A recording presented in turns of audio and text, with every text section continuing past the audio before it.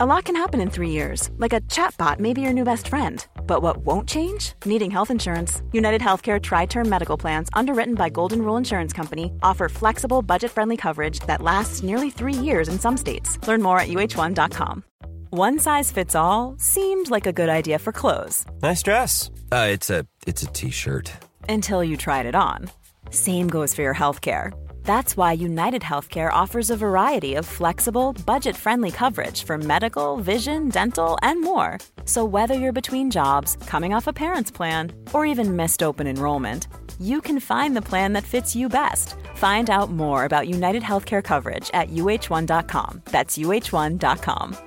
Quality sleep is essential. That's why the Sleep Number Smart Bed is designed for your ever-evolving sleep needs. Need a bed that's firmer or softer on either side? Helps you sleep at a comfortable temperature? Sleep Number Smart Beds let you individualize your comfort, so you sleep better together. J.D. Power ranks Sleep Number number 1 in customer satisfaction with mattresses purchased in-store. And now, save 50% on the Sleep Number Limited Edition Smart Bed for a limited time. For J.D. Power 2023 award information, visit jdpower.com/awards. Only at a Sleep Number store or sleepnumber.com. Welcome back to Wrestling Mindset. I'm Gene Zanetti, your coast-to-coast mindset coach with the #1 wrestling-specific mindset program anywhere in the world. Today we have the top 10 best stories from Wrestling Mindset. Maybe not the top 10, but 10 of the top stories that we have from Wrestling Mindset. Lessons that were learned, things that we could improve on, and just overall things that you could incorporate to your wrestling right away. So the first one, story about Ray Jazakoff, one of our wrestlers who worked them for quite a few years now, just graduated NYU. NYU is #1 wins leader of all time. The story goes back into high school, and we talk about being on top. One of our lessons on top is don't change your ride. I mean, like 9 out of 10 times, you shouldn't be changing your ride given different situations. And what I mean by that is, especially in New Jersey, this is a high school story about him now. Now, if you know about New Jersey referees, they really don't let you ride on top. And in the third period, if you're up by a point or two, they're actually looking to bang you with a stall call, as what happened to me my senior year of high school. I was up 6-3 with 26 seconds left in the match, got hit with my first stall call while being on top, and then proceeded to get hit another 4 times with stalling, another 3 times with stalling in the last 26 seconds. So 4 stall calls, 26 seconds. I was still on top, wound up losing the match 7-6 because that 4th stall call is 2 points. So what we talk about is changing our ride. Now, an important thing with that match that I should say about myself is that I was riding pretty tough with legs that whole match, or at least in the third period. I was riding with legs, and then the clock starts getting lower, about 30 seconds. I start dropping to the ankle. I start grabbing the ankle, doing the Seeger ankle lock, right, which is kind of like a figure 4 you do with the legs. You shoot a half Nelson while his leg is crossed over his other knee. So nonetheless, I was very good with that move. It wasn't a move that wasn't typical for me, but I went for that move. And in other words, changing up what was working well for me, which is having a leg in on top, and wound up getting hit with those stall calls. Wound up losing. But what do you go back to but me changing my ride because of the time? So I was letting outside factors play a role in how I was riding. Short time, right? Another good example of this I could think of is my brother Greg. When he wrestled against Iowa State, Tanner Weatherman, several-time national qualifier. They were wrestling at the rack. Greg was beating him by a point, riding tough with legs also. And then 10 seconds left in the match, they go out of bounds. We're up by a point. We're on top. And instead of getting back to that spiral and getting that leg in, which was working for him the whole time, instead we change our ride. We drop to an ankle. Kid gets out, brings it into overtime, takes us down. And where does that bring us back to? But the same lesson. We're abandoning what's working for us because there's short time on the clock, right? Now let's go to Ray Jazz. So we always talked about this lesson with him, that if he's in any kind of matches, and people tend to do this in bigger matches. If you notice, Greg was wrestling at the rack against one of the top-ranked guys in the country. I was in the state quarterfinals, right? So people tend to change and do impatient things like that in quote-unquote bigger matches. That's why we don't want to look at matches as bigger or smaller, treat them all the same, right? But if we're not mentally trained, we tend to change in those kind of moments. Okay, so Ray is now in the county finals against the kid who took second in the state the year before. Now, at this point in time, Ray never made the state tournament. He's going against the guy who took second the past year. we're on top, we're up by a point, we get hit with stalling because we're in New Jersey and refs don't let you ride on top. And you wonder why, the Pennsylvania guys are just, dominant on top in high school compared to, a lot of times the New Jersey guys, well, because they let them ride a little bit more. Anyway, that's a little sour grapes there. But nonetheless, Ray's winning. He's up by a point, 45 seconds left, gets hit with his first stall call. And I think he was doing like a tight waist and a chop arm. A lot of guys, given that match, county finals, going against the guy who took second in the state the year before. Neither of those factors have anything to do with the match, by the way. But a lot of guys let that creep into their mind. Ray remembered the lesson and got right back to the ride that was working for him. Did not change his ride. Stayed stubborn on top. Back to that tight waist. Back to that chop. Kept wrestling. Wound up holding him down for the next 45 seconds, winning the match. Big upset in the state finals. Why? He didn't change his ride. He didn't let outside factors dictate the way he was wrestling. Even if we do have real bad refs in New Jersey with wrestling on top. Not all bad refs, but on top they don't let us ride. So we don't care about that. Focus on doing what you do. Right? Do what you do. Don't change. So Ray did that, and he wound up winning. It was a great story. Excellent one. Pulling off, pretty big upset, and then wound up qualifying for the states that year. St. Cloud State. Interesting thing with St. Cloud State. So we've been speaking at the National Wrestling Coaches Convention in Florida, which happens every summer, either the last week of July, or the first week of August. We've been speaking there for the past 6 or 7 years. I think this is the 7th straight year. Well, it was the first or second year that we were there, and gave our presentation about mindset training. And then we wound up seeing the St. Cloud State coach while I was out having pizza. Right? Out having pizza. This is after the convention was over, or in between maybe the sessions. I'm out having pizza. St. Cloud State coach was sitting over there, came over to me and said, "Hey, we really liked your presentation. We really want to bring you guys in, get you involved with our team for this upcoming year." And okay, sounds great. We'd love to do it. We'd love to help you, coach. And started working with them. The first year, I think they took second or third when we worked with them. And, it is a process. Sometimes the success happens right away. We've seen that. But often, it takes more and more time. Now, Steve Costanzo was already doing a great job with St. Cloud State. First year, I think we took second or third in the NCAAs. The following year, we had an NCAA championship as a team. It was awesome. So the second year that we're working with them, they're NCAA champs. And they had an individual national champ with Tim Prescott. The following year, great story with that. So now we've been working with them since then. Great story with that. Again, they win the third year we're working with them also. So now they repeated as national champions. Now that's a tough thing to do because there's two different challenges there. Getting that first national title, the mindset people tend to think is, am I capable of winning? Am I good enough to win? And then the second year, after you're national champs, you have a new mindset struggle where now you start thinking, I have a target on my back. Can I do this again? All these expectations are on me. Right? The first year, you don't have those same kind of expectations. All of those factors are not within our control, which is why we tell our athletes not to focus on them.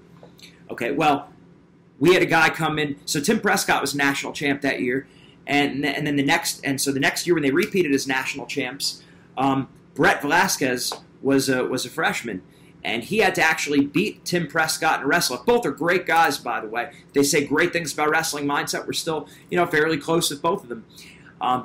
Brett they had to wrestle off to see who was going to go into the NCAA tournament.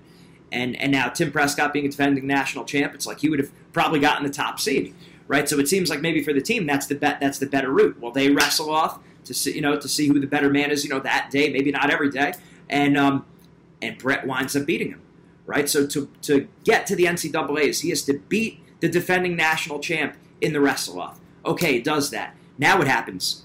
Well, he's unseeded. Right, because he doesn't have the same credentials as Tim did. Okay, goes into the NCAAs unseeded and winds up storming through the tournament, winning the NCAAs as a true freshman. Unbelievable. And both Tim and Brett, class acts, nothing but support, love for one another. It was awesome. So they win the NCAA championships as a team, D2 national championships. Brett Velasquez, NCAA champ. And so that means now they owned St. Cloud State, not only owned the past 2 years of Division II wrestling as a team, but they also own that 125-pound weight class with Tim Prescott and Brett Velasquez. Now what happens once you win an NCAA title? They put a microphone in your face. So if you think a lot of people are nervous to wrestle in front of a crowd, we find that a lot of athletes are even more nervous to speak in front of a crowd. Well, now they put the microphone in the face of Brett, and they ask him, how did you do it? Unseeded, coming in as a freshman, had adversity throughout the year, didn't start a lot of the year, obviously.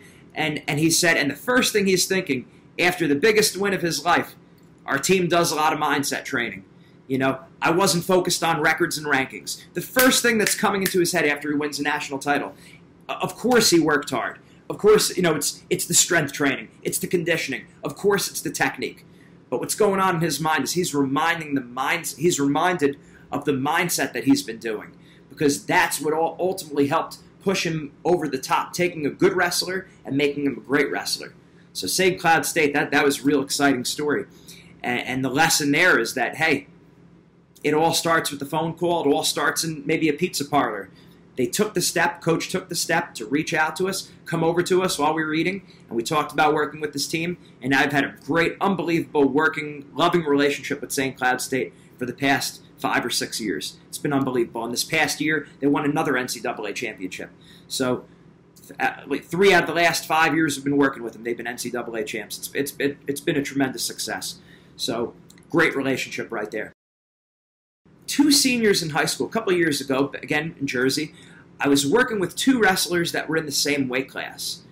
It happens. You know what I mean? Mindset training getting, bigger and bigger, and wrestling mindset getting bigger and bigger. Even back then, a few years ago, you start to work with some people who are on the same team, on opposing teams. I've worked with 2 wrestlers who had to wrestle off in practice, and in this situation, it was 2 wrestlers who met first round of the state tournament. Now, they both qualified for the states, and there was like a 1 in 8 or 1 in 16 chance that they would hit each other first round. I don't think either of them won the region, so I think they're both second and third in their respective regions. So the way it works is number 2 from one region wrestles number 3 from a different region at that point in time. I don't know exactly how it is now. Nonetheless, now none of the wrestlers knew it. Neither of the wrestlers knew that I worked with the other one. So I'm hoping that they don't have to hit each other first round, just because I would like to see them separate and then have them meet later on in the tournament, not go first round. So I'm like, all right, there's a pretty good chance they won't wrestle. And sure enough, as luck would have it, they hit each other first round. So now these are 2 guys that I know really well, really care about both of them, and they're up against each other first round. All right. Well, if you've been with us with Wrestling Mindset for any amount of time, you know that, or you've been following our stuff, you know that we don't change our advice based on who we're speaking with. Okay, so the advice that I would give, you as a wrestler, or your kid as a wrestler, or your team as wrestlers, is no different than I would give myself, my brothers back when they were competing, our opponents, our kids. Like, it's just the same exact thing. You give the same advice because, of course, each person you deal with them a little bit differently. But you don't change. You're not talking about. You're speaking mindset principles, mindset lessons, mindset philosophy. You'd be telling each kid the same thing. So it's not like you're telling one kid, oh, hey, this person has this weakness. You want to exploit that. No, we're not talking about that. We're saying focus on yourself. Focus on the factors within your control. Okay. Week of the state tournament. States begin on Friday. This is a Monday night. I have both of the kids almost back-to-back on the phone. Neither of them know I'm working with the other one. Told them both the same thing. It's the week of the state tournament. Now, peaking, right? Just like we peak technically, we peak with our training and peaking with our mindset. It's a little bit different towards the end of the year. Not that we want to raise the importance. We understand it's the state tournament. Obviously, you've been training for this the whole year, so we don't tell ourselves that, right? But we can start approaching this from a peaking mentality. Okay, so I told both wrestlers, look, all the work has been done. There's nothing more that you need to do. Getting good eating this week, good sleep this week, train hard. Big thing we tend to see the week of the states, people try to get a lot of extra workouts in. A lot of people can try to cram in extra workouts just because it's more of like mentally they feel better knowing that they've got these extra workouts in. I think that's overall a mistake because all the work has been in the bank. I remember back at Penn, Zeke Jones used to say to us, it's, put it in the bank, put it in the bank. So then at the end of the season, you can make that big withdrawal, right? Well, now it's time to make the withdrawal, right? You're last week of the season. Now we can start not toning down the intensity, but we don't need to be ramping up the volume. Told both wrestlers, don't do a lot of extra work, because they both asked me, should I be going to my club this week, or should I be doing extra lifts and everything? And I said, no, I would recover this week. In practice, train as hard as you possibly can. If you want to get a lift in this week, that's fine. Do it early in the week. Knock that all out, and don't get extra workouts in. Now, I know from talking to both of these guys that one of them listened to my advice, the other one didn't. Okay? Now, again, we're not perfect, but we've seen this enough times, and I've lived through this stuff and made these mistakes on my own, seen many wrestlers make this mistake. Now, working with tens and thousands of wrestlers, you start to see some patterns develop. And one guy listened, the other guy didn't. The other guy was getting a lot of extra workouts. The other one, did his practices, went hard, but recovered throughout the week. They wrestled first round of the state tournament, and the guy who was well-rested wound up winning the match in either overtime or double overtime. Overtime or double overtime. So what does that tell you? That was anyone's match. Anyone could have won that match. That was a toss-up, basically. And I can't help but think, I know there's many different factors, but I can't help but think this guy rested himself this week. This guy had the discipline to do what his mindset coach told him, and the other guy didn't, kind of going off his own opinion with that. And it might have bit him. So the other guy wound up taking fifth, the guy who actually listened. So, when you're looking at those neck and neck matches, the margin for error is so small. We want to be doing all things right mentally. So that's why all these little pieces of advice we give, all these exercises, all these worksheets, you never know when it's going to come up. And it usually comes up at a bad time. Or not a bad time, it comes up at a critical moment. And if we're listening, if you're doing the things we're saying, you have that success. If not, sometimes it leads to these other negative outcomes. So that's exactly what happened right there.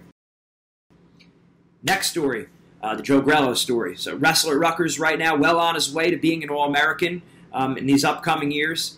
So we started working with him a few years back, and the story was they wound up coming over to us, worked at Bergen Catholic for a while. I point over that way because I'm in New York City right now. When I point to this side, I could see New Jersey right out from my window from the apartment. And Bergen Catholic isn't far over the bridge. Started working with him. He came to us before his the September of his junior year. Now, he placed in the States as a sophomore, but came to us. Now he was one of the top-ranked guys in the state. And we always see, when we're aware of rankings, it makes us nervous. It's not just him, it's all of us, okay? So came to us in, September and basically said that, he was feeling, he wasn't enjoying wrestling. He felt more pressure than he ever had before in his life, right? The first time you place in the state, it's kind of like, oh, that's, this is a great thing. There wasn't that expectation. The next year, now people are expecting you to place, which means, you're supposed to win all your matches, or pretty much all your matches, and do even better than you did before. Or so we think. That's why we don't want to focus on records, rankings, seedings, or predictions. Okay, so comes to us in September, saying he's more nervous than he's ever been before in wrestling. We spoke to his dad, Mr. Grell, great man. Got him on the program, started working with us weekly. Again, in September. So the great thing is we had time between then and the end of the season. Started talking regularly. And one of the great lessons that we spoke about was, he works with Jeff. So when I say we, I mean, us as a program. One of the lessons he really liked was our lesson, present moment week 2, which is writing down the people we think about letting down, because we all do that, right? Who are we afraid of letting down, and who are we trying to look good in front of? And then also writing down a statement saying you wrestle for yourself. In other words, I'm not wrestling because, I know I want to look good in front of my friends and family. I'm not trying to let down my dad or my parents or look good in front of my younger brothers, right? Those are the kind of natural things we say. I know that's what I thought. He wrote down those people he was afraid of letting down and people he was trying to look good in front of, wrote down a statement, I wrestle for myself, and on, right? He made it personalized for himself, just like we do in that lesson. And he said he liked that lesson. I talk about that lesson because he said that was his favorite. I know a lot of our wrestlers really like that because they're carrying all this weight on their back. It's like trying to run your best mile while carrying a 45-pound weight. you're never going to beat your best time for a timed mile if you're carrying a 45-pound weight from the weight room, right? You need to set the weight down. So that's what we do with that lesson. We help them set that weight down. Everyone who I'm thinking about letting down or looking good in front of, I'm setting it down and I'm wrestling for myself. Okay, so that was just an example of like we said, his favorite lesson. Fast forward now to March. We're in the state semifinals. Okay, state semifinals, and again, you rewind back to September. He was feeling more pressure than he ever had before. Wasn't enjoying the sport. Okay, we're in the state semifinals. Jeff and I are up inside the crowd. My brother Jeff, we're watching his match. We're watching him right before he's going out to wrestle in the semifinals.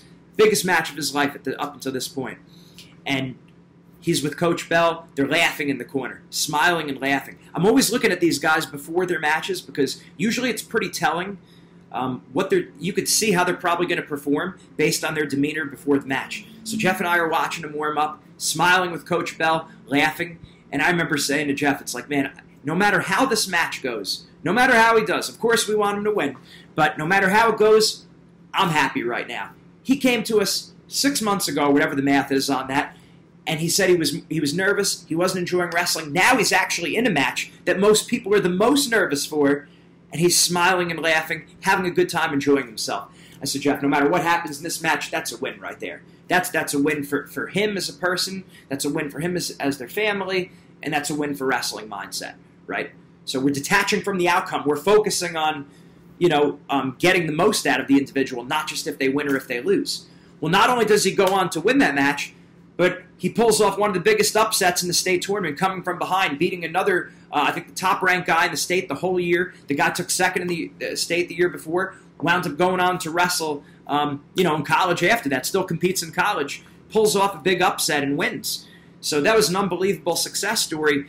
But I really want to make the point the success story is not because he won a state title, or that he then went on to win another state title the next year, and that now he's doing really well wrestling at Rutgers University. The success story is overcoming obstacles. It's getting more out of yourself than you had in the past, right? He put the onus on himself to improve himself, knew there was an area he needed to work on, did it, and got better and improved. So that was excellent. So hats off to him. That was a great story. Two brothers that we work with. Anytime you're dealing with brothers, it becomes difficult. Okay, not difficult, but there's another dynamic that's added to it. If you're just dealing with a single wrestler from a family, it's one thing. When you have two brothers that are competing at the same time, it adds another dynamic. And I know this firsthand with my brother Jeff always being on my team. And especially when you have two brothers that are pretty good, right? So in high school, Jeff was 103, I was 140. And so, he would wrestle, and there'd be a couple matches, and then I would be up. In college, when we were at the University of Pennsylvania, he was actually after me. I was 157, he was 165, but that was only for a little while. Okay, so two wrestlers that we worked with, and we see this. We've worked with many sets of twins. It's not easy because you're constantly comparing yourselves to one another, and also you're usually wrestling back-to-back. You're used to wrestling back-to-back. And we saw in this situation, and we know this, so one of the lessons that we'd constantly give to brothers, especially twins, is do not watch your brother wrestle right before you go out there. It's got to be one of the hardest things in the world to do. It was hard enough not to watch my brother. Now imagine if you had a twin who was, or now imagine if you pushed Jeff right before me. That would have been real hard to do. So we highly recommend that our wrestlers do not watch their brother if they're a weight class or two below, or even before they're out there. Focus on yourself. And in fact, we just met the Beloglasov brothers, who were twins from Russia. They competed for the Soviet Union, back in the late 70s, early 80s. We met them, we spoke to them, and they wrestled back-to-back in the Worlds and Olympic Championships, and they said, the exact same thing. Like when Anatoly, the lighter one, was competing, Sergey, the heavier one, was not watching him. He was focused on himself. Yeah, you love your brother, you want him to win, but you can't think about him. It had to have been the same thing with the Brands brothers, with the Steiner brothers. Many, many examples of this. All right, so it's a common dynamic. And I even remember, my friends Gerard and Andrew. They're twin brothers. Gerard runs Joker Wrestling Club now in Edison, New Jersey. I remember Gerard saying that, Gerard was lighter and Andrew was heavier. And I remember their dad, Mr. Prez, would say that, when Gerard lost, then Andrew would be real mad when he would go out there and wrestle.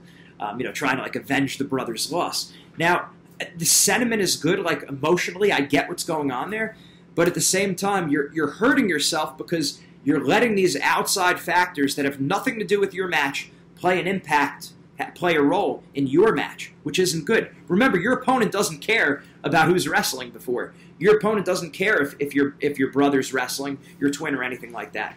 So we don't want to focus on that. And kind of giving like a little runaround with the story, and a couple different examples here and there, just to lead up to this, just to show how frequently we mess up with this. But I remember even my senior year of college or senior year of high school, my mom spoke to me before the districts and the regions and the states and said, it's like you're wrestling a full match before you get out there. Like the extent that I was cheering for my brother and rooting him on and coaching him when he was about to wrestle, it's too much. It's too much. Like you're wearing yourself down. She was like, you love Jeff, let him do his thing, let him focus on himself, or let him wrestle his match, and then you focus on yourself. She's like, this is your senior year, just focus on yourself. Doesn't matter, looking back, it doesn't matter if it's your senior year or not.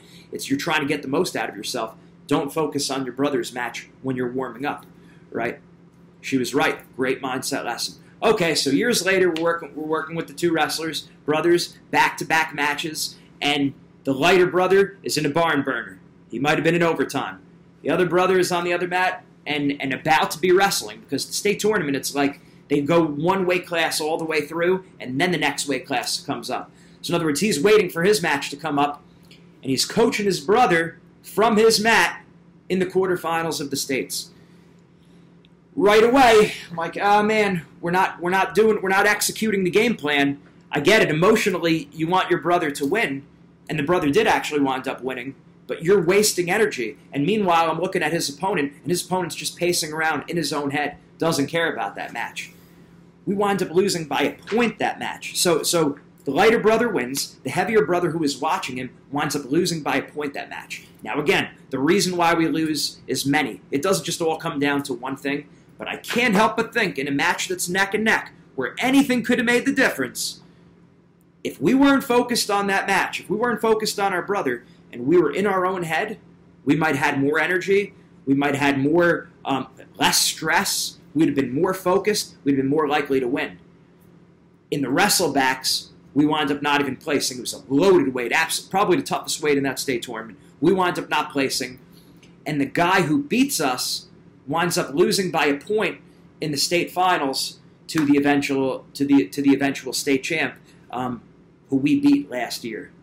So it's one of those things where the difference between possibly being a state champ and not placing is so small, and we don't know what could make the difference.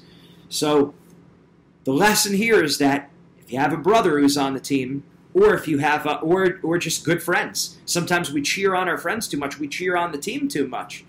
And I'm a very strong advocate of don't focus on the team when you're warming up. Of course, be a good teammate, be positive, be supportive, reinforce the lessons that we've talked about in our mindset training. But don't get emotionally attached to what's going on in that match when you're warming up. Shouldn't be looking up at the team score. I've seen it hurt too many people. One of our Blair wrestlers, he stood on the mat, basically on Matt's side, watched each one of his wrestlers win a conference championship, or the qualifying tournament up for the Prep Nationals, watched each of his guys win the match. And then unfortunately didn't do his pre-match routine. He gets out there, starts off slow, and then winds up coming back later on in the match, but it was too little too late. But what happened there? He's watching each one of his teammates win. He's getting real into the match. He's not focused on himself. And then we start thinking to ourselves, what if I'm the only guy to lose? What if I break the streak? I don't want to be the only schmuck not to win. Right? Those are natural thoughts. I get it. We hear with wrestlers all the time. But it's because he was getting more emotionally involved in his team rather than focusing on himself. If you focus on yourself, the best result's going to happen for the team. Okay, you're going to help the team the most by getting yourself mentally ready to compete. My recommendation is if you want to cheer on the team, if you want to coach your team up, do it after you get done wrestling. But before you wrestle, you got to emotionally detach. Arnold Schwarzenegger talked about this too, that when he was at his bodybuilding competitions, if you ever saw the documentary Pumping Iron, you look at that, he said that he had to become emotionally cold when he was at his bodybuilding competition. So if his girlfriend breaks up with him, someone steals his car, he doesn't care. right? Emotionally detaching, so he could use all that mental and emotional energy out there when he's competing. We always use the cell phone battery analogy. You only have so much battery in your phone. I was at like 40%, now I'm at 89%. That's good. But you only have so much energy in your phone, and then eventually it dies, right? Well, same thing with ourselves. You only have so much physical, mental, and emotional energy within yourself, and then eventually you run out. So you have to conserve your physical, mental, and emotional energy as much as possible. And stress will zap more energy out of you than a 2 or 3 hour practice. We've seen it over and over. Think about some of the matches where you got tired in the first 30 seconds after the first scramble. Chances are it wasn't because you were out of shape. I'm sure you'd probably go through 2 hour, 2.5 hour practices, 3 hour practices, and you're pretty good the whole time, right? Well, what is it? It's we're nervous the whole day. We're thinking about the match the whole time. We're wearing ourselves out physically, mentally, and emotionally, and now we don't have as much energy to go out there and compete. So don't waste that energy focusing on a friend, a family member, a teammate. Get yourself ready to go. So lessons learned. And since then, they've been improving on that. They've been getting even better. The mindset principles. So this is something we do with all of our teams. Every team that we work, we do this with rec teams. We do this with our high school teams. We do this with our college teams. We do this with the Olympic team. We work with them. We don't just jump right into a lesson. The first thing we do, just like they do at a martial arts dojo, military, in church, you stand to do the creed every week. You say your principles, your core beliefs, who you are. You look at the greatest warriors of all time, the Spartans, the samurai, the Aztecs, the U.S. military, right? The early Christian martyrs. What do they have in common? They know what they believe, and they're willing to die for it. Those two things. The greatest warriors know what they believe, and they're willing to die for it. So if they could overcome the fear of death in battle, doesn't mean they're not afraid to die, but they're not crippled by the prospect of death. If they could overcome that fear of death, we could overcome that fear of losing and making mistakes, right? But we have to do what they do. Take the lessons from history. So what do? They know who they are. They know what they believe. They go through their code. They say their code. They say their creed, right? They know who they are. So with us, before every mindset session with the team, before and after, and then we recommend they do this before and after every practice, anytime they're together, you go through the 4 mindset principles. Number 1, I'm thankful for the opportunity to wrestle. Number 2, I'm aggressive and relentless. Number 3, I have no fear of losing or making mistakes. And number 4, I never ever give up. We have them go through that before and after every practice, standing up as a team and going through it out loud. Seems a little bit strange or funny at first, a little bit weird, but that's mental reps, right? We get our technical reps when we drill. We get our strength reps when we lift the weights. How do we get our mental reps? These affirmations, going through our code, our creed, just like the great warriors did. So we're not reinventing the wheel here. So they go through those mindset principles. You're getting mental reps. Takes 15 seconds to do, simple to do, but things that are easy to do are also easy not to do. I think that was the book, The Slight Edge, that Jeff read. Things that are easy to do are easy not to do. And if you have 2 people that start off in about the same level, they have a good graph. I think you could Google it, Google image like the Slight Edge, and you could see the graphs or the diagram. If you do the same thing, good habits and bad habits, you could have good habits and bad habits. And if you have 2 people that are about equal, they start off the same, but over time, a bigger and bigger gap happens, right? So if you keep having good habits, right away, it's not going to do too much for the person who has bad habits, but eventually you're going to start taking off in different directions. So it accumulates over weeks, over months, over years. You have that compound effect, okay? So we want to go through those mindset principles, get a lot of mental reps. If you do it just a few days, not much is going to happen. A week, couple weeks, better, months. Now we're talking about some improvement. You do that for a year, you're going to be a changed person. So with this story, with going through those mindset principles, 2 NCAA champs, 1 Division II, 1 Division III. Excellent. So first I think of DeAndre Johnson from Limestone College. Unseeded, goes in, knocks off the top seed, wins the OW. This is not this past year, but the year before that. Wins the NCAA champs after being either unseeded or 8th seeded, something like that, NOW the tournament. What happens after you win the NCAAs? They put a microphone in your face. Now you have to speak in front of people. Our man still got a sweat going, And the very first thing he said to the camera, one of the first things he said with the camera was, we do a lot of mindset training as a team, and I had no fear of losing or making mistakes. Our mindset principle number 3, I have no fear of losing or making mistakes, right? He was able to overcome that fear of losing by knowing who he was and knowing what he believed. So being aggressive and taking chances was more important to him than winning and losing. The way he competed was more important to him than winning and losing. And that's why I said he doesn't think about rankings or records or seedings or predictions. He said it in the interview. We have it on tape. And it was just really a great thing. But it's because, again, biggest match of his life, and he's thinking about his mindset, the lessons that he learned with the mindset training. It's because it was beat into his head. So he became programmed. You become like, robot, where you not a complete robot, but like you're able to recall those lessons in your sleep. You're able to, when you're not thinking, they just pop into your head. When you're in that moment of truth, because you practiced it so many times, now it's second nature to you. And that's exactly what it was with him. Fast forward to this year, Ben Brisman, NCAA champ from Ithaca. Now, we worked with this high school team, Pascack Hills, multiple years. And same thing, going through the mindset principles before and after every practice. He wins the NCAA championship this past year. Pretty big upset. And what does he say? I was thankful for the opportunity to wrestle. Mindset principle number 1. Again, just won an NCAA title. Still has a singlet on. And what's he thinking about? The mindset lessons that he learned. It's 2 years in a row that we've been seeing that. Recalling our mindset principles right after we win the match. And there's high-level examples of that too. Look at Kyle Snyder. After he won the Olympics, what did he say? In his interview, right after the Olympics, he probably said it half a dozen times within 10 minutes. I was just thankful for the opportunity to compete. I was thankful for the opportunity to wrestle, right? So he's aware of his principles. He's aware of who he is as a person.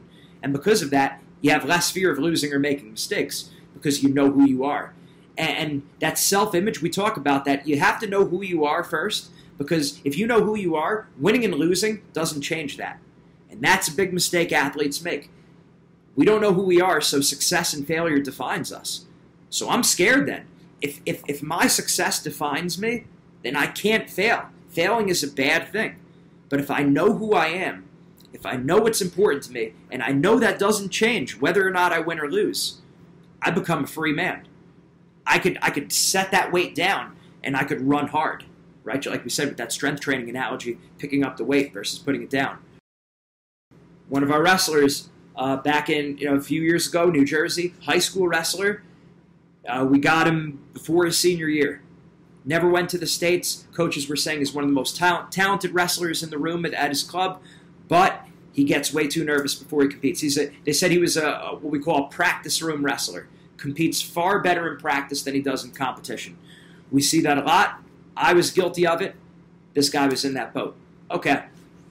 So, going through the mindset lessons, talking about different things, what he tells himself before and after matches. And one of the lessons we do, we have 3 best matches, 3 worst matches. So this is Self-Knowledge Week 2, and we have them write down what exactly were you thinking before and during your best 3 matches, because we want to try to find the pattern. What's the underlying theme? Is there any kind of underlying thread with all those 3 best matches? What were you doing? What were you telling yourself? So thoughts, emotions, behaviors, actions. What were you doing before your best 3 matches, and what were you telling yourself? And then on the other side, worst matches. Different piece of paper. What were you thinking, feeling, doing, telling yourself? What happened before your 3 worst competitions? And if you can't think of, like, if you're really, I think in this kid's situation, he really didn't have many great matches. He said he wrestled far better in practice than he ever did in his best matches. I believe that was the case. So we had him write down, what are you doing and telling yourself before going live in practice versus what are you doing and telling yourself, what are you doing and telling yourself before your worst matches? Some of your worst matches. And he wrote them down, and we noticed that before his matches, one of the things he said, just kind of in passing, he was like, and then at this, first he does this, he stretches, he does the shadow drilling, then his dad gives him his pre-match talk, then he does this. Hold up, stop the presses. Back it up a second. What did you say about your dad's pre-match talk? Tell me more about that. So we picked up on that, because right away I thought, his dad's giving him a pre-match talk. My first instinct was, I bet the dad isn't talking to him before he goes live in practice, and that might be the difference. that might be that little gold nugget piece of information. Sometimes it's very small. If you pick up on that little thing that you're changing and then don't do that, you're going to have success very quickly.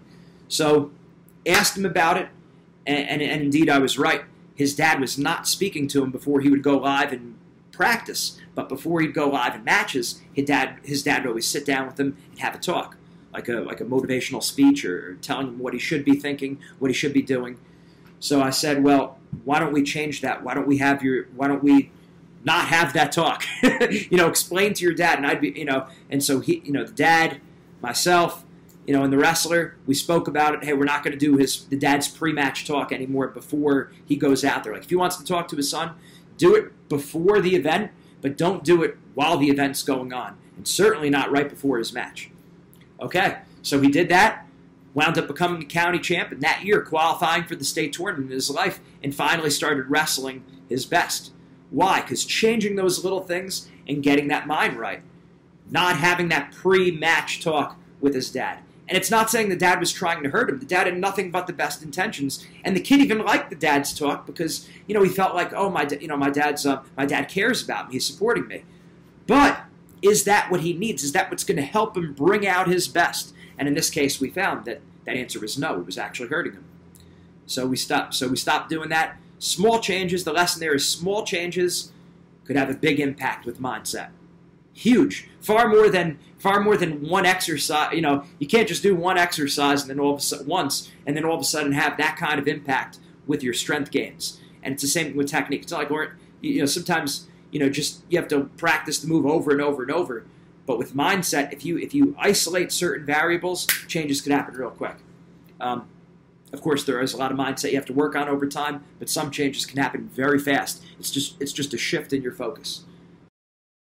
Kevin Mulligan, Rutgers wrestler now, and he was two-time New Jersey state champ. I think he won the that tournament down south. What is it? Super 32, where he took second there. Fargo All-American. Really accomplished just about everything he could in high school. Had an all-star high school career, and now college over at Rutgers. Worked with them since he was probably like a freshman, sophomore in high school, something like that. Great lesson with him is. We always spoke about not focusing on your opponent, who he is, what he's done in the past, who he's beat, who he's lost to. So he had a real good system of what he would tell himself for all of his opponents. So instead of thinking about the opponent's name, because a lot of times we wrestle the name, not the opponent. How many times do we do that? I don't wrestle the body, I wrestle the name. Guilty of that over and over. Whoever he was wrestling, he called them Walsh. And he just made up a name in his head. He was like, the kid's name is Walsh. Now, I didn't realize he was doing that. I would just tell him about how, don't focus on the person, what their name is. Just wrestle like you'd wrestle anyone else. So one of the things he did was he just named all the wrestlers in his head Walsh. So he was always wrestling Walsh. Now, he didn't even tell me exactly that he was doing that, but I figured it out at Super 32s. His grandpa came out, came down to North Carolina, and asked him who he's wrestling. And I remember looking at him. I remember looking at Kevin like, what's he going to say? I wonder what he's going to tell his grandpa. Or number one, does he know who he's wrestling? Did he look at the brackets? Because we say, don't look at the brackets. Don't focus on that. You don't need to know that. And right away, he told his grandpa Walsh, and then he walked away. And then I'm looking at the grandpa. The grandpa was flipping through the book through his grandson's bracket, through Kevin's bracket, and he's like, Walsh. He's like, I don't see Walsh. And then it hit me. I was like, he just gave his grandpa any name. And I thought that was hilarious, right? He just gave his grandpa the random name that he calls all of his opponents. So now the point there is he's not getting caught up in the opponent. He's focused on himself. No matter who he's wrestling, he's going to wrestle them the same. So Walsh was as good a name as any. That's the name he gave, and that's who in his mind he'd go out there and wrestle, an imaginary Walsh. And that was just a great lesson. And, served him really well. I think he wrestled his best in high school. I think he wrestled his best matches in the biggest matches of the season. Like state finals, at Fargo, at Super 32. In the biggest tournaments of the year, he wrestled his best. Now, a lot of people say wow, man, he really stepped up. He picked it up. Like, he really kicked it into high gear. Like, a lot of people at the end of the year think, like, I got to kick it up a notch. No, what it actually was is, I think what it came down to is he didn't change. He changed less than his opponents did. He kept things the same. And because he didn't change anything, he wound up bringing out his best when a lot of times his opponents didn't. Because kept it consistent. He was wrestling Walsh. Next, I have Rutgers pre-match routine. Okay, so the story with that is Rutgers was another team we were working with for quite a few years. Started working with them, and then the second year we worked with them. A lot of times it's the second year we work with the team that really it starts to kick in for the team, because now they're used to our philosophies, they've heard our lessons, they're aware of the main principles, they're aware of a lot of the things we talk about. It's usually just even better in the years to come. The first year is great, and then years to come winds up getting better and better. You've been seeing, like, Rutgers has been doing awesome, right? So with Rutgers, second year we were working with them, we taught them about the pre-match routine. One of the things they struggle with, like just about everyone, like just about anyone struggles with, was tending to get the most nervous 15 to 20 minutes right before they go out there and compete. So when they're on deck, right? Or when they're on deck, or when they're on double deck, triple deck, or in some states they say in the hole instead of on deck, right? A shout out to our Wisconsin people. I think that's what they say, and I think maybe even most of the country. I don't know. What do we know? In New Jersey, we think everyone's like us, right? So we took them through the pre-match routine. 4 key ingredients to a great pre-match routine: dynamic stretching, deep breathing, hands-on drilling, and an element of fun. Went through that, took them through that whole lesson, and what did they do? They made sure they implemented it. Not only did they go through the lesson, but they had practices on days they were off. The coaches brought them in the room. I remember hearing that Donnie Pritzloff brought them into the practice room. In 20 minutes, they went through their pre-match routine. Like, that was their practice. They were off the mats. They were off the mats in terms of physically practicing that day. They were in the room. They went through the pre-match routine, and then they were out the door. And what happened? Great results, right? You're able to, once you plan that pre-match routine and you know exactly what you're going to do and you practice it over and over, so you can't just go through the pre-match routine once and expect that it's going to always work. You have to practice it on a consistent basis. In fact, when I was at Rutgers, so I was at Rutgers my first 3 years of college. The last 2 years I was at the University of Pennsylvania. I transferred over. And my last year at Rutgers, my third year at Rutgers, my redshirt sophomore year, I practiced my pre-match routine a lot. I learned about it in first sports psychology book I ever read. Dr. Don Green, Fight Your Fears and Win, talked about having a pre-competition routine and how it quiets your mind down, you're less stressed, you're more likely to go out there and succeed. Okay, so put together that pre-match routine and practiced it multiple times during the week, at home, in my bedroom, in my basement, outside, in the practice room. I would sometimes even go when Rutgers competed at the barn at the College Ave gym. I used to go in there after practice, and I would go exactly where we'd warm up as a team. So this is something you wrestlers can do. If you know where you compete, practice doing your pre-match routine exactly where you're going to do that in competition. So practicing it over and over, you start feeling like $1,000,000. I really felt like I was at, if you want to call it, like I was at my center. Like I was at my happy place, right? I just got so used to doing that pre-match routine. It felt very comfortable. You feel like you're home. So instead of feeling like all the stress of being at a match, since I practiced it so many times at home too, now I felt like when I do my pre-match routine, I'm at home. So that was a great thing. Anyway, we taught Rutgers about that, taught them about those 4 key ingredients, as well as some other tips that we have with the pre-match routine. They practiced it on their own. They had their best season ever, qualified all, and this is right. This was actually the year they joined. That was the year they joined the Big Ten. And I remember everyone thought, they're going to be the laughing stock of the Big Ten. And then after that happened, well, no one was laughing then because they went out, they beat Cornell that year. All 10 of their teams all 10 of their athletes, all 10 of their wrestlers qualified for the NCAA tournament. So everyone in the starting lineup made the NCAA tournament. They were one of 2 or 3 teams in the whole country that did that. Like we said, they beat Cornell that year. They had 2 All-Americans for the first time ever in program history. Just an unbelievable success. But it comes down to they learned the lesson, and then they were practicing it on a regular basis on their own. It wasn't just treating Wrestling Mindset as motivational speaking, which we're not. You have to do the mindset worksheets. You have to do the exercises and activities that we give you, and then practice it over and over. Rutgers did that, and they kept getting better and better. Still looks like there's no end in sight for them. Awesome stuff. This year had their first national finals with Nick Suriano. Right? Also a Bergen Catholic guy. Team I've been working with for a while. Last story, the 10th story, going through 10 stories today. And that is personal story with our brother Greg, future father Greg. He's in the seminary 3 years, 3 years already in, 3 years left to be a priest. Okay, so story with him was going to the States his senior year. So Greg did not make the States. He was in tough weights, really tough weights, his sophomore, junior, and senior year of high school. New Jersey, you're just, like many other states, many other areas, sometimes your area is always very tough. Your district is always tough. Your region's always tough. Greg was a guy like this who tended to draw a short straw with always having a difficult weight. Okay, so he didn't qualify for the States till his senior year.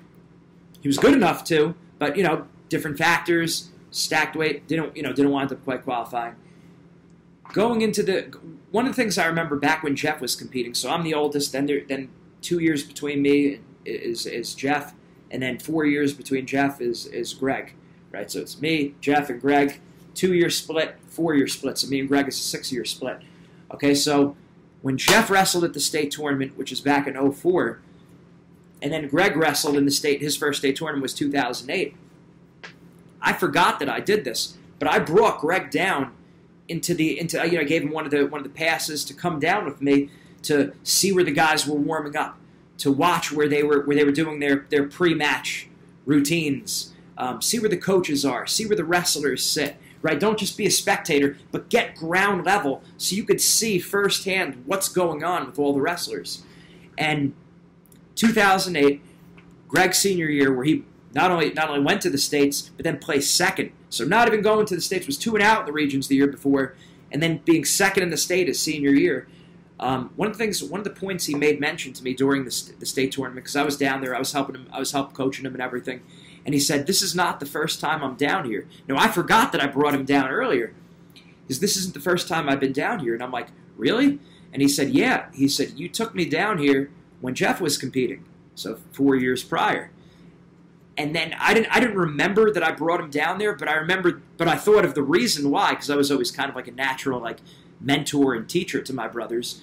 I figured the reason why I probably did that is so he's been there before, so he's used to it. So I asked Greg at that point, I'm like, "Do you know why I brought you down here?"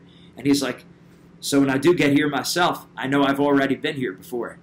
And that's the mental edge. So if you get what I'm saying there, it's when you go to these tournaments, like if you have a region tournament or a district tournament that you're going to be competing in next year, and maybe you didn't wrestle in that tournament the previous year or ever before, go to that tournament not as a spectator, but as a participant, with the participant's mindset. And this was a great lesson that Don Ernst, my personal coach back in high school, he used to say that all the time. Like, if you're watching, go to the state tournament. If you're a kid, go to the state tournament and watch. But don't go there with the spectator mindset. Go there with the participant mindset. In other words, think to yourself, I'm going to be here in the future. See where the kids are warming up. Okay, that's going to be me warming up down there. And here's the kid running out. That's going to be me running out. And those guys competing, that's going to be me out there. Treating the tournament as a participant. Okay, where do the guys weigh in? That's going to be me weighing in over there. And then this is going to be me eating over here. And then when I go, and my parents are going to probably be sitting over here. Our crowd tends to sit up here. So, in other words, getting real comfortable in the environment that you're in, or getting real comfortable in the environment that you're going to be in. So, how would we make that real practical for you? You want to wrestle in the NCAA tournament. You're still in high school. Go to the NCAAs. Go there with your family or with friends and watch them. And when you're watching, don't watch with the mindset of a spectator. Watch with the mindset of a participant. Where are the guys warming up? That's going to be me. That's going to be me running out. And I'll probably be sitting over there eating. And this is where I'm good, and then I'm going to be wrestling on these mats. And really mentally put yourself there. Sometimes it helps if you key in on one wrestler and like living kind of vicariously through him. See how they're warming up and like treat it mentally like this is what I'm going to think when I'm in his shoes. And then this way, when you get there, just like my brother Greg, you've been there before. And that's a major mental edge that you have.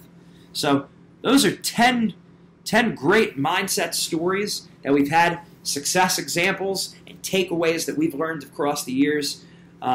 Again, the beauty of wrestling mindset, we've been able to do something that counselors and therapists, like sports psychologists, sports therapists, they haven't had the same, they just have not had the same volume of wrestlers that we've worked with. We're not putting anyone down. We're just saying that a great advantage of being highly specific to wrestling is that we've seen things that most people won't see. We've seen patterns that have emerged over time by dealing with such a high volume of wrestlers. Again, tens and thousands of wrestlers, not just me, but our coaches around our mindset coaches around the country, the individuals we work with, the teams that we work with. That's why if you're a team coach, make sure you get a hold of us so we can be working with your team this year. And it's not too early to start mindset training. We do mindset training year-round with teams. We have phase 1 and we have phase 2. So phase 1 is more foundation mindset, which is more geared towards mental toughness, goal setting, action planning, motivation, which right now that's what we're in with wrestling. We're in phase 1. It's,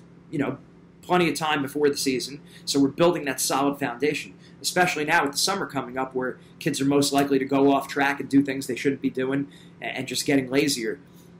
That's phase 1. Then once we enter the season, now that's phase 2 mindset training, geared more towards peak performance, relaxing under pressure, confidence. Just like there's different phases of a strength training program, there's different phases of a mindset program. So we do it all year round. If you're a team coach, make sure you get a hold of us so we can start working with your team right away.